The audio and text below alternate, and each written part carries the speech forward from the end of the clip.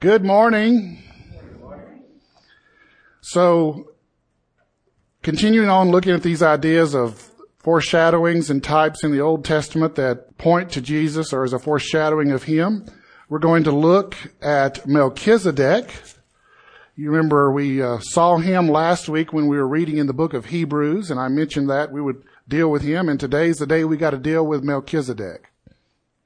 So we have to start in Genesis chapter 14, which is where he appears. So you can go ahead and open your Bibles there as we get ready to look at Melchizedek. And to start our time of worship in the Word, I would like to pray and ask for God's blessing on understanding who Jesus is through this image of Melchizedek. Lord, thank you for your Word. Thank you for the gift of showing us things before we even understand what they are, so that your glory is even greater when we come to understand them. Lord, thank you for the way that you have patiently worked in all of us, drawing us out and drawing us deeper into you. And I pray that even in this hour, you will continue to do that work of drawing us out, that each of us would see and understand what it is about you, Father, about you, Jesus, our Savior, and about you, Holy Spirit, that we need to understand and grasp this morning because of where you've brought us to in our lives and in our hearts and in our happiness and our joys and our sorrows and our desperations. And I pray, Lord, that today your Spirit would just wrap each of us up in your arms. And we would sense your loving embrace and your comforting words spoken into our ears. And we would know that our Father, our Savior, and our Holy Spirit is with us. In Jesus' name, amen. So who is this guy Melchizedek? And why does he even matter, right? I mean, he only appears once in all of Scripture. Yet he takes on this almost bigger than life image and persona throughout the rest of Scripture after you get out of Genesis. And we know nothing else about him. This is like he appears and that is on purpose. And then he disappears and that's on purpose. He never shows up ever again in Scripture, except in these other places where he takes on this bigger than life persona. And God himself intentionally keeps everything about Melchizedek unknown to us, except that he was the king of Salem and the priest of the God Most High. So let's start by looking at the only place where Melchizedek shows up in Genesis chapter 14. Beginning in verse 17, this is where the kings from the north have come south down the Jordan River into what we now know as the Dead Sea area and attacked Sodom and Gomorrah, carried off all the people and all the plunder from there, including Lot. Abraham hears about this, then takes off in chapter 14 and goes off to rescue Lot, travels up probably north of Damascus, where he catches up to this group and attacks them, rescues Lot, brings back most of the plunder that they had taken. And then we get to verse 17, and we read this in the story about rescuing Lot.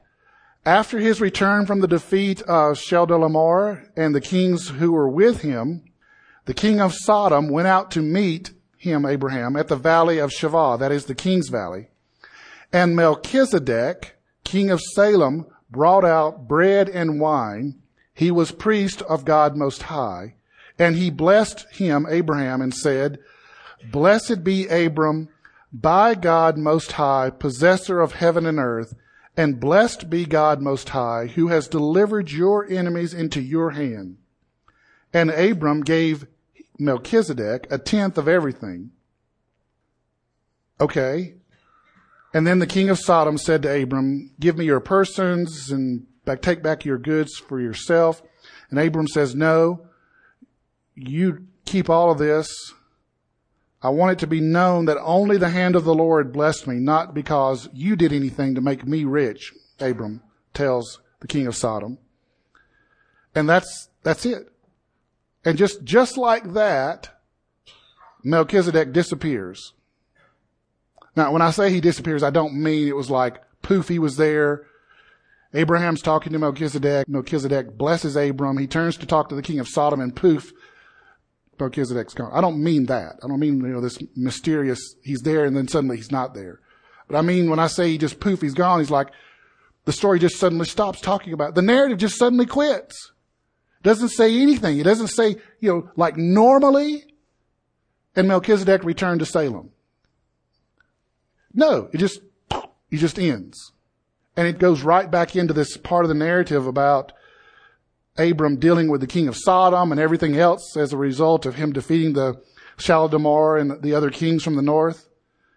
And so Melchizedek's appearance in Genesis just seems rather random and almost irrelevant to the narrative of Abraham rescuing Lot.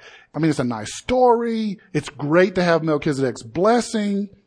But really, his appearance and his actions have nothing to do with telling the story of Abraham returning from rescuing Lot and his interaction with the other kings. I'll prove it to you. Okay? You take these two little paragraphs that I just read, just take them out of chapter 14, pretend like they don't exist, and just read verses 1 through 16, and then pick up with 21 and read through that. What do you lose from the narrative of Abram rescuing Lot and his interaction with the other kings by not having this event of Melchizedek? To the story of rescuing Lot, what does it do? Nothing. It literally has no impact whatsoever on the story of Abram rescuing Lot and his interaction with the other kings. That's why this appears so random in the story. It's like, wait a minute, what's this got to do with rescuing Lot? Other than this is the actual moment it occurs. That's the only thing it has to do with the story, is that's the actual moment in historical timeline when Abram's walking back from Damascus and interacts with Melchizedek and the other kings. This whole story out of rescuing Lot is not affected in any way by removing the story of Melchizedek. This makes the whole event of Melchizedek in the middle of the narrative seem so random and irrelevant. It's like, why? Why put this in there? It has nothing to do with rescuing Lot. It would be like me telling Randy about fixing some problem on an engine I've got and then just randomly dropping in that, by the way, I had a hamburger while I was doing it. Like, so? Who cares about the hamburger? Did you get the engine fixed? Right? Why? Why put this in here? Because this moment of Melchizedek is not about Abraham, nor is it about rescuing Lot. It is for a future moment, one that will only make sense of this story of Melchizedek and Abraham long after Abraham is dead, long after Lot is dead, long after all the other kings are dead, and even after Melchizedek himself is dead. Many centuries after they are all dead, in fact, does this story make any sense. So to understand why Melchizedek matters, we look at the only things we know about him. That he is the priest of the Most High God and the King of Salem. So let's start with this whole thing about him being the priest of the Most High God. The very next place in Scripture where Melchizedek is mentioned as specifically as the priest of the God Most High is in Psalm 110. So let's go there. Actually, I'm going to read the whole thing because the whole thing bears relevance to who is Melchizedek and why does he matter. So 110, verse 1, the Lord says to my Lord, sit at my right hand until I make your enemies your footstool. The Lord sends forth from Zion your mighty scepter. Rule in the midst of your enemies. Your people will offer themselves freely on the day of your power in holy garments. From the womb of the morning, the dew of your youth will be yours. The Lord has sworn and will not change his mind.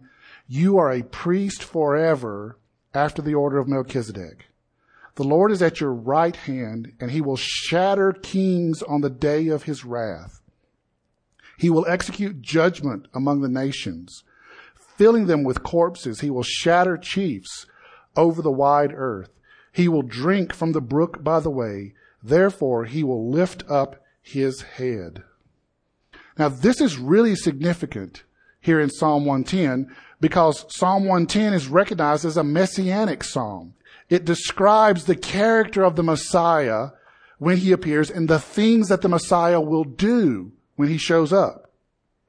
And as it pertains specifically to Melchizedek, as a priest to God, it describes the Messiah as a priest for God Most High, who will be a priest forever.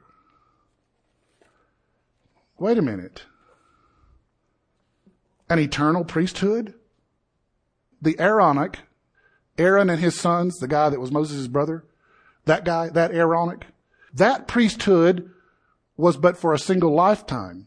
Then that priest dies, and one of his sons takes over as the next high priest. So that one in the Mosaic covenant is never mentioned as eternal. It's a human priesthood that can't be eternal because it's filled by humans. But here, it was a lifetime appointment, but it's not eternal. And here Melchizedek's priesthood is described as being eternal. Okay?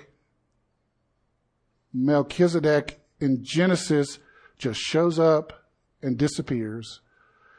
And we never hear about him again because he's supposed to look like an eternal priest. Leaving out the details of Melchizedek's life is on purpose because the part that only matters about Melchizedek's priesthood is that it's going to continue on forever. And that the Messiah, when he comes, will take on this role of an eternal priest forever in the order of Melchizedek. For the Jewish people who are really stuck up on the Mosaic covenant, this is hard to accept because it implies that the Mosaic priesthood will end when the Messiah comes. Now you can say, well, maybe, he just kind of rolls that priesthood role into his and it's all just one thing. Yeah, okay, yeah, that's true, but it ain't the same. This is different.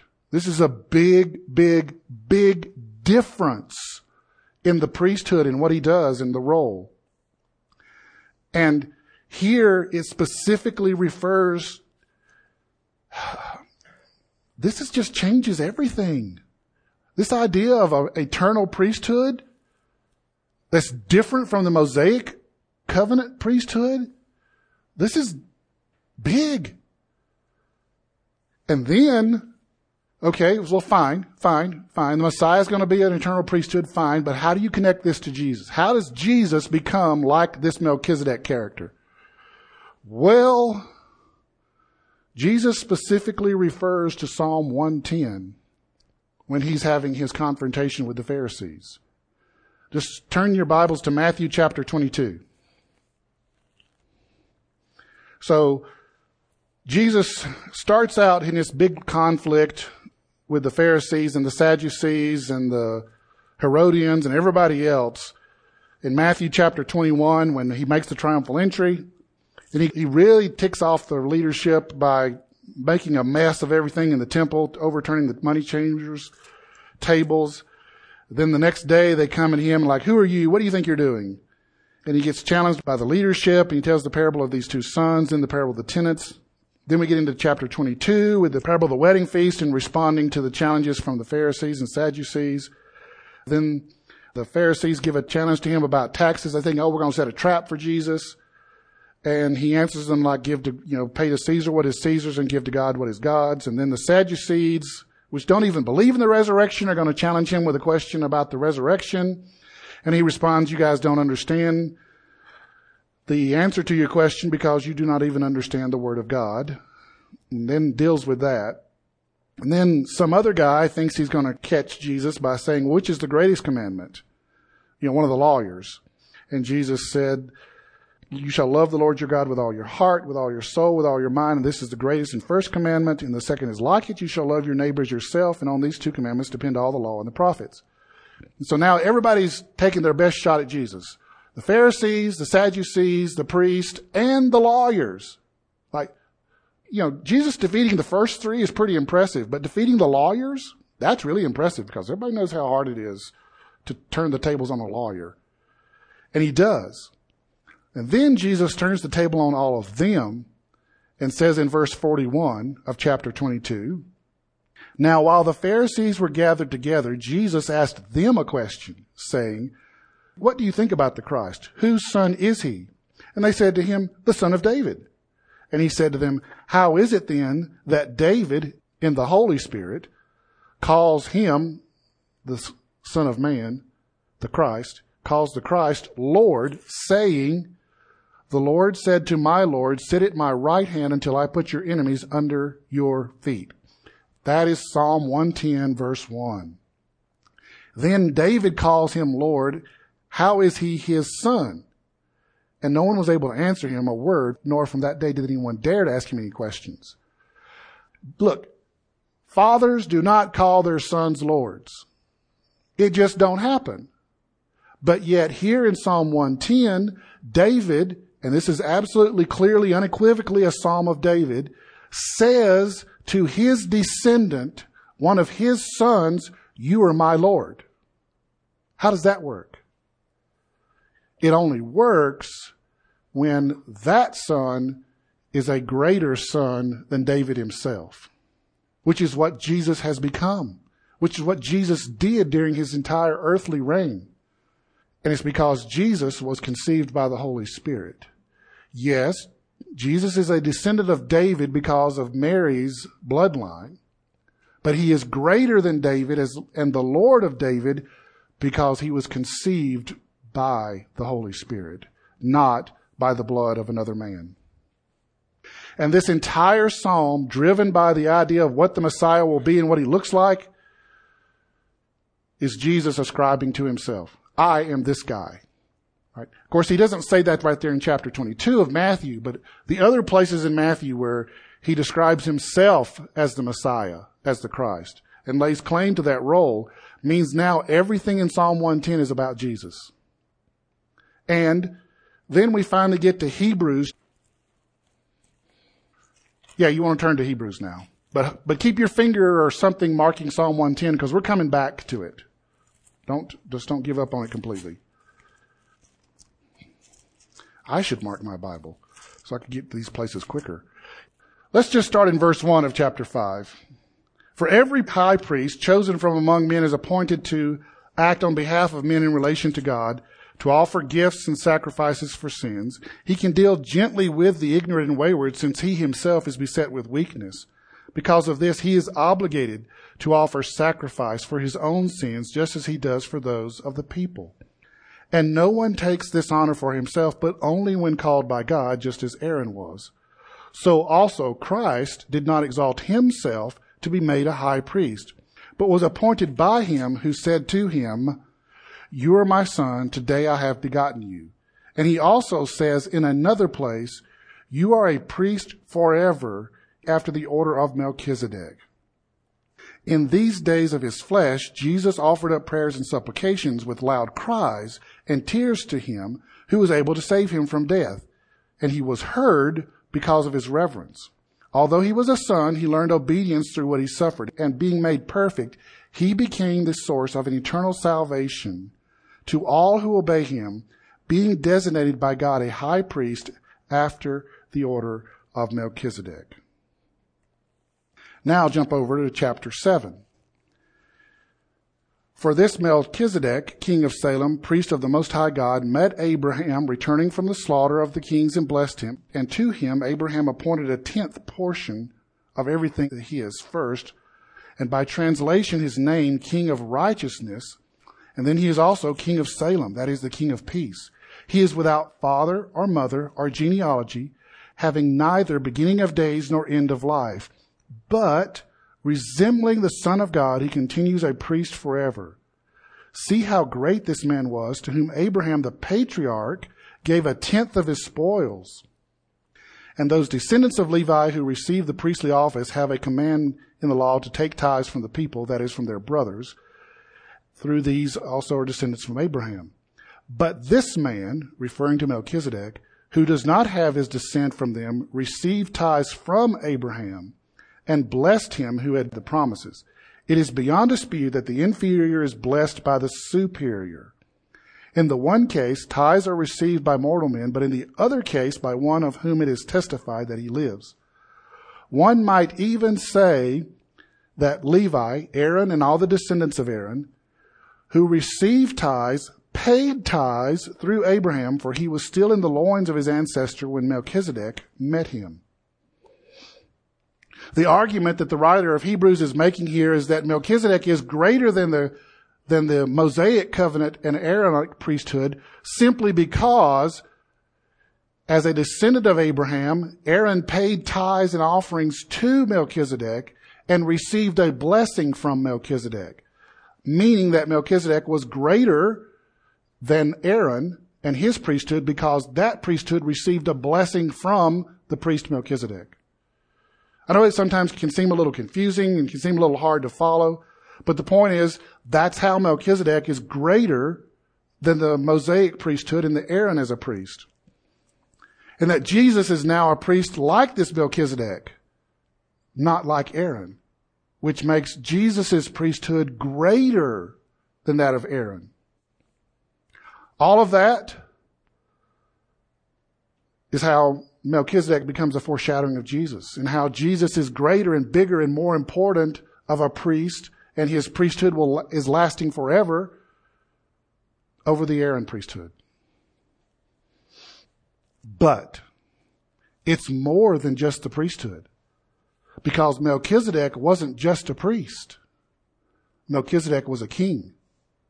He's the king of Salem, it says. So Melchizedek was not just a priest, he was also the king. And his definition of his name means Melchizedek, the king of righteousness. And then also he's the king of Salem. And by definition, Salem means peace, which means that Melchizedek is both the king of righteousness and the king of peace at the same time. And so for Jesus to be like Melchizedek, he has to be a priest of the Most High God in an eternal priesthood, while at the same time being the king of righteousness and the king of peace. Let's take a quick peek at Isaiah chapter 9. Well, before we go there, let me come back to Psalm 110, because verse 4 in Psalm 110 is where it talks about Jesus being like the priest of Melchizedek. But everything else in Psalm 110 is talking about this awesome conquering king who is the most powerful king that anybody's ever seen. And he isn't just the most powerful king that anybody's ever seen. He's the most powerful king that anybody's ever seen because the Lord God made him that powerful. Look back at Psalm 110 verse 1. The Lord says to my Lord, referring to the Christ, sit at my right hand until I make your enemies your footstool. In ancient culture, in this time of the Old Testament, one of the ways that you displayed in a symbolic way your superiority over the kings that you had just beaten and defeated was they were brought in. They had to get down on their hands and knees in front of you, and you literally used them as a footstool as you sat on your kingly throne.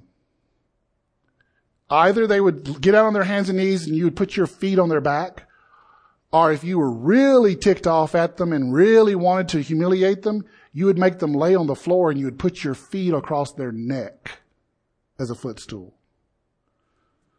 And God is saying, this is what my Christ is going to do to all those who rebel against him. All those who refuse and resist him, You're going to get beaten. You're going to lose. You're going to lose bad. And then you're going to have to do this. You're going to have to become a footstool for this king. And he describes this other powerful ruling strength of this king. Verse 5 of 110, the Lord is at your right hand. He will shatter kings on the day of his wrath. He will execute judgment against the nations, filling them with corpses. And he will shatter chiefs over the wide earth. And he will drink from the brook by the way, which refers to the Kidron brook there at the Kidron Valley right beside Jerusalem. And therefore he will lift up his head. This is what people understood the Messiah was going to look like when he shows up. This is why when we read in the Gospels, often with confusion, why everybody expected Jesus to turn on the Romans and lead this massive army in rebellion against the Romans' totalitarian rule, overthrow it, set up the throne of David there in Jerusalem, and have a bunch of Romans come in and kneel down on the floor in front of him and put his feet on their backs and necks as a footstool. Because this was what they understood the Christ to be. I can have a little more sympathy for Peter when he says, now that you're the Messiah, are you going to establish your throne? Right? We read that and we go, Peter, what the heck's wrong with you? Why are you saying that? Because this was what he understood the Messiah to be. And when we read Revelation, this Psalm 110 is what we expect to see when Jesus comes back. I mean, John the Apostle is crystal clear. There is absolutely no confusion here about what Jesus is doing when he comes back in Revelation chapter 19.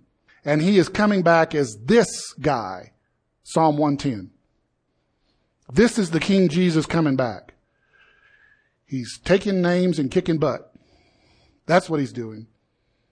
The first Jesus came in peace. The second one's coming back as a conquering king. So now we're ready for Isaiah chapter 9. Just verses 6 and 7 from Isaiah chapter 9. Right? This is Isaiah's prophecy about the Messiah to be born. And it says to us, for to us a child is born, and to us a son is given, and the government shall be upon his shoulders, and his name shall be called Wonderful Counselor, Mighty God, Everlasting Father, Prince of Peace. When a king's son is born, what is he referred to? What is his title? Prince. The name Prince even implies an element of ascending to the throne at some point. And here, this child that is born will be called the Prince of Peace, because when he grows up, he will become the King of Peace. The King of Salem. And then we have Micah chapter 5. So yes, you don't have to go to Micah chapter 5. I'll just do this. Micah chapter 5, verses 1 through 5. Now muster your troops, O daughter of troops. Siege is laid against us. With a rod they strike the judge of Israel on the cheek. But you, O Bethlehem, Ephrathah, who are you who are too little to be among the clans of Judah? From you, Bethlehem, shall come forth for me one who is to be the ruler in Israel, whose coming forth is from of old, from ancient days. Therefore he shall give them up until the time when she who is in labor has given birth. Then the rest of his brothers shall return to the people of Israel. And he shall stand and shepherd his flock in the strength of the Lord, in the majesty of the name of the Lord his God. And they shall dwell secure, for now he shall be great to the ends of the earth, and he shall be their peace. Here in the very prophetic word of Micah, predicting the birth of the Messiah in Bethlehem itself, for the purpose of setting the captives free, of seeing the brothers of Israel returned to the Lord and to the land of Israel, and to make their dwelling secure and to be their peace. This is the King of peace. This is Jesus, just like in Psalm 110, the ruler over everything. There is not 1 square inch of the universe that isn't King Jesus's. King Jesus looks at every square inch of this universe and says, mine. Not 1 square inch does he concede to anyone else. I am the ruler of all. Nothing do I concede. And then I mentioned Revelation chapter 19. I'm sorry, but we just can't look at this idea of this ruling king without looking at Revelation chapter 19. We'll just do verses 11 through 16. Then I saw heaven opened, and behold, a white horse, the one sitting on it called Faithful and True, and in righteousness he judges and makes wars. His eyes are like a flame of fire, and on his head are many diadems, and has a name written that no one knows but himself. He, Jesus, is clothed in a robe dipped in blood, and the name by which he is called is the Word of God. And the armies of heaven, arrayed in fine linen, white and pure, were following him on white horses. And from his mouth comes a sharp sword, with which to strike down the nations, and he will rule them with a rod of iron. He will tread on the winepresses of the fury of the wrath of God Almighty. And on his robe and on his thigh, he has a name written, King of Kings and Lord of Lords.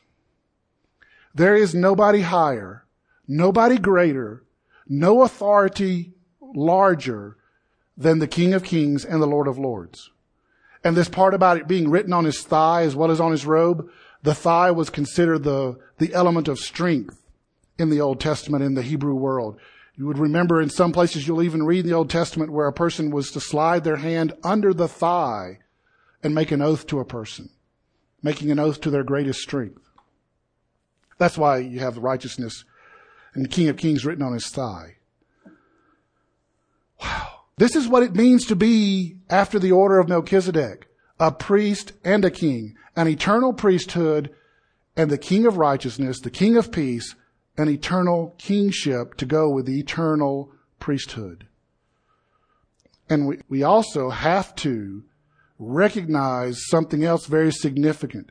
Hugely significant. This is really, really big. God specifically separated the office of civil ruler and the office of priest in the Mosaic covenant.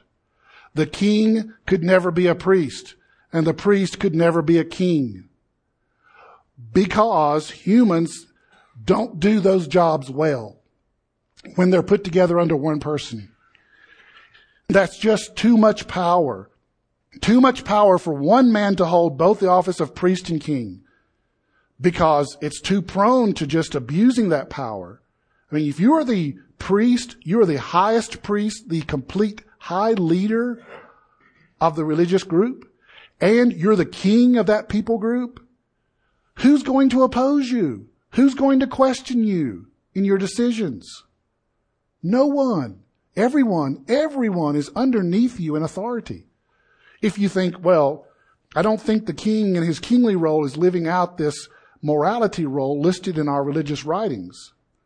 I'm the priest. I'm the high priest. I get to say whether that's actually living out the moral law or not. And if you look at the priest and say, I'm not sure you're living out the right role here, I'm the king, I can say it's whatever I say. But here, and so God specifically separates the role of king and priest for the human leadership. And no one can handle that much power, at least not any human man, but not Jesus, the Son of God. He and he alone can handle that much power. The King of righteousness is righteous enough to be a just, fair, and righteous king while also serving as the high priest. He can handle that much power. And that's what it means for Jesus to be a priest and king after the order of Melchizedek. So, this is great, fantastic, love what you've brought out here, Brian. So what? Who cares? What does this have to do with me trying to understand how to be an obedient, faithful follower of Jesus? Well, I'm glad you're asking that question, so what? I've got a few thoughts. And the first one takes us to the book of Zechariah. Zechariah is almost at the end of the Old Testament. It's the easiest way to find Zechariah is go to the book of Matthew and take a left. Go past Malachi, and there you are in Zechariah. But we're going to go to the middle of Zechariah, chapter 6, verses 9 through 15. And here is one of Zechariah's great visions that he has about God and the temple, because Zechariah is about rebuilding the temple and reestablishing both the role of priesthood and the role of a civil king in the land of Israel after their return from exile. So chapter 6, verse 9, "And the word of the Lord came to me," that's Zechariah, "take from the exiles Heldai, Tobijah, Jedediah, who have arrived from Babylon, and go the same day to the house of Josiah, the son of Zephaniah. Take from them silver and gold, and make a crown, and set it on the head of Joshua, the son of Jehozadak, the high priest, and say to him, Thus says the Lord of hosts, Behold, the man whose name is the branch, for he shall branch out from this place, from his place, and he shall build the temple of the Lord. It is he who shall build the temple of the Lord, and shall bear royal honor, and he shall sit on his throne, and there he shall be a priest on the throne, and the council of peace shall be between them both. And the crown shall be in the temple of the Lord as a reminder to Helam, Tobijah, Jedediah, and Hen, the son of Zephaniah. And those who are far off shall come and help to build the temple of the Lord. And you shall know that the Lord of hosts has sent me to you. And this shall come to pass if you will diligently obey the voice of the Lord your God." Here, Zechariah sees this vision of a person who takes on both the role of priest and king, and is crowned the king and is also the priest. And he builds the temple. And he just isn't just a king. His thronely kingship and his throne itself, his throne chair, is in the temple. He rules as king from the temple while also serving as priest. This hadn't happened yet. The promise of Zechariah chapter 6 has not been fulfilled. It hasn't happened yet. And in a sort of already but not yet, almost but not completely way, we are the ones who draw near to build a temple that is not made of stone or wood, but a temple made of flesh and bone. Because the Holy Spirit, as he resides in us, we are a temple. And therefore, we are a partial fulfillment of this promise, even today, but not yet complete.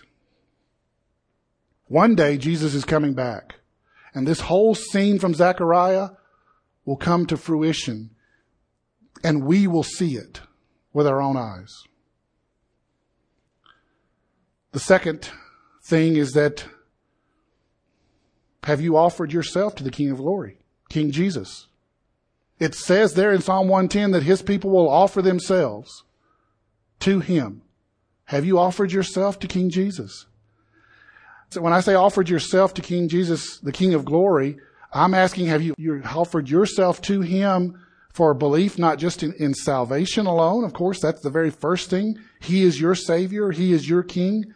But have you offered yourself to him for whatever role he would have for you in his church?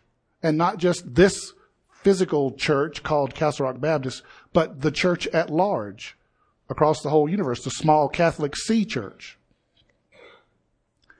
Third thing is, we can trust our king and priest to justly and with righteousness carry out both the role of priest and king.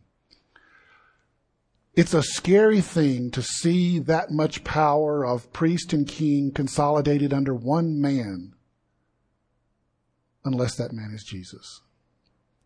We can trust our Savior, the lover of our soul, to be both priest and king for us. And then the fourth thing is, because Jesus rules over all things and concedes nothing to Satan. Look, when I say he concedes nothing, I mean he literally concedes nothing to Satan. We should actively seek to redeem all things in this life for Jesus. Building engines. We should seek to redeem building engines for Jesus. Playing music. We should seek to redeem all of music for Jesus. Every genre. Not just the stuff that's good, like country and western and rock and pop. Even rap. Even hip hop should be redeemed for King Jesus. Even classical music should be redeemed for King Jesus. And we should accept whatever role God has for us in redeeming whatever aspect of life and creation it is that he's assigned us to be an active participant of redeeming it. Look, everybody in this room is a redeemer. You are redeemed and you are a redeemer. You have been redeemed by King Jesus and you are being called out to redeem some portion of the universe that belongs to him as its redeemer agent. Yes, you're doing it through the power of the Spirit. Jesus is actually doing the redeeming, but you're the agent of redemption. Some of us, we just need to be the agents of redemption in our families around us. And Lord knows that is the hardest thing in the whole world. I would much rather try and redeem hip hop than trying to be the agent of redemption for my own children. Because it's tougher. That's even harder. I'd almost rather redeem politics than try to redeem my own children or be the agent of redemption for my own children. Recognize that Zechariah 6 hasn't happened yet, but that we are partial fulfillments of that through being the temple of the Lord, offering ourselves to the King of Glory, putting our trust in this Jesus to be both King and priest for us, and then to actively be agents of redemption in the areas that he's called us to be. That's more than I can do in the rest of my life on this earth. So I'm figuring that's probably enough for you too. You could probably find a fifth or a sixth good application out of this. And you're welcome to. And if you find a fifth or a sixth, by all means, please tell me. But I know these first four is more than I can do with the time I have left on this earth. And I figure that's probably enough for all of you and everyone else around us. So, thinking on this idea that Jesus is worthy of being both our priest and our king, let us worship him in that way through our song of response. Lord Jesus, thank you. Thank you, Father, that you, Jesus, are our great eternal high priest and our eternal King of righteousness and King of peace. And we pray, Lord, that you would accomplish both righteousness and peace in us so that we may give it to those around us and thereby be your living examples to those who need you. In Jesus' holy name, amen.